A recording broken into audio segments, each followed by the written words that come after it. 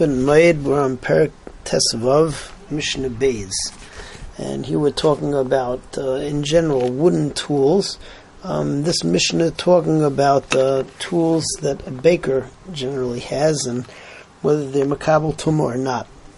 So we start off by talking about a board. It's a flat board that the baker has that he arranges the bread on, even though it's pshutei kli eitz. But since it was made like a kli for the baker, so midrabanan we consider it to be tameh. However, if Baal Bus would have the same type of a kli, and he doesn't use it regularly, even if he used it for bread, so then there was no takana to make it, no gzera to make it tameh. However, if the Baal Bus painted it, and it's obvious that he's using it for that, to arrange the bread, so then it would be tameh also midrabanan. Second tool we talk about is a metal board, flat metal board that the bakers also use in order to arrange the bread. And if it's not attached to anything, so it's certainly tameh because it's metal, and even pshutei kli matches are tameh. The case of the Mishnah, though, is you attach it to the wall. You attach it to the wall, so Rebbe Lezer says then it loses its tumah because now it's tuffled to the wall. The Rabbanan argue on that, and they say that since it was separate at one point and it was already makabel tumah, so then it still remains makabel tumah when you attach it to the wall. Moving on to the next case. Next case, we're talking about a small dish that the bakers would use to mix up the dough, and it was made out of leather. So again, deraisa, it's not going to be makabel tumah because it's just like a little pouch. However, with the Rabbanan, if it belongs to bakers, so they say that it is makabel tumah.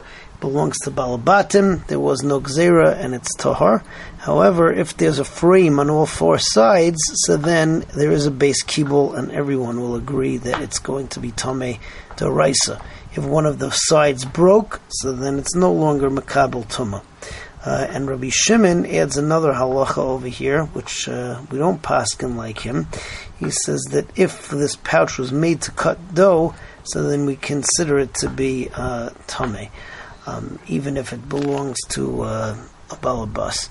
One last halacha in this Mishnah is wood rolling pins are tameh midrabanan, because again, if they're designated to be used as a kli. So that's Mishnah Beis. Aruba shel nachtoimim are those flat boards that belong to bakers. Tameis, those are tameh. V'shel balabatim to hayres, they're not makabel tumah. Serka no kirkamon, but even if they belong to balabas, if you painted them with srikon or with karkom, so tameis, they're tameh.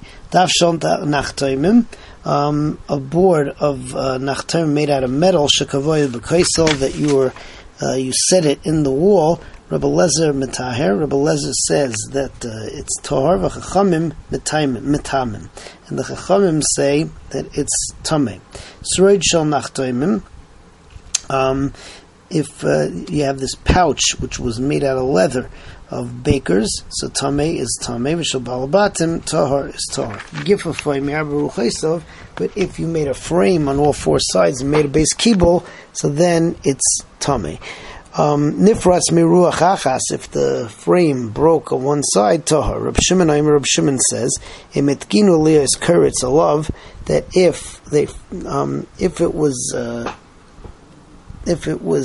was made to cut dough on, so then tameh, he says that that's tameh, and we do not paskin like Rabbi Shimon.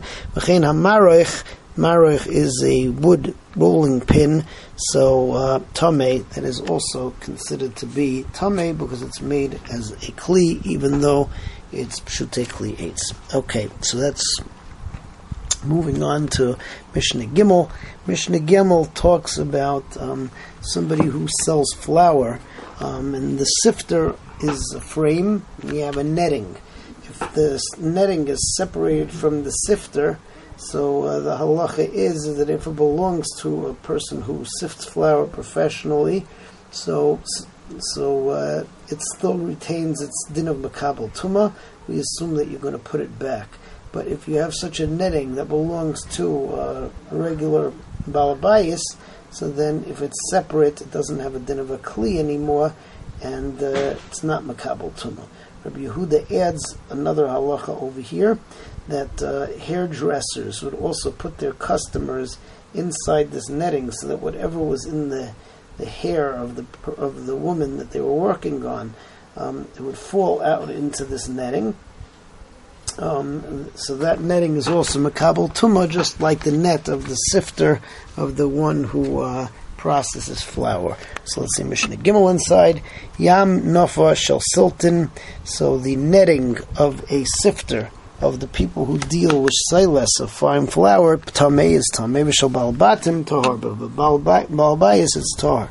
Rabbi Yehuda says, avshel goideles, also a person who makes braids in women's and girls' hairs, tamei moishav, it's tamei when they sit on it.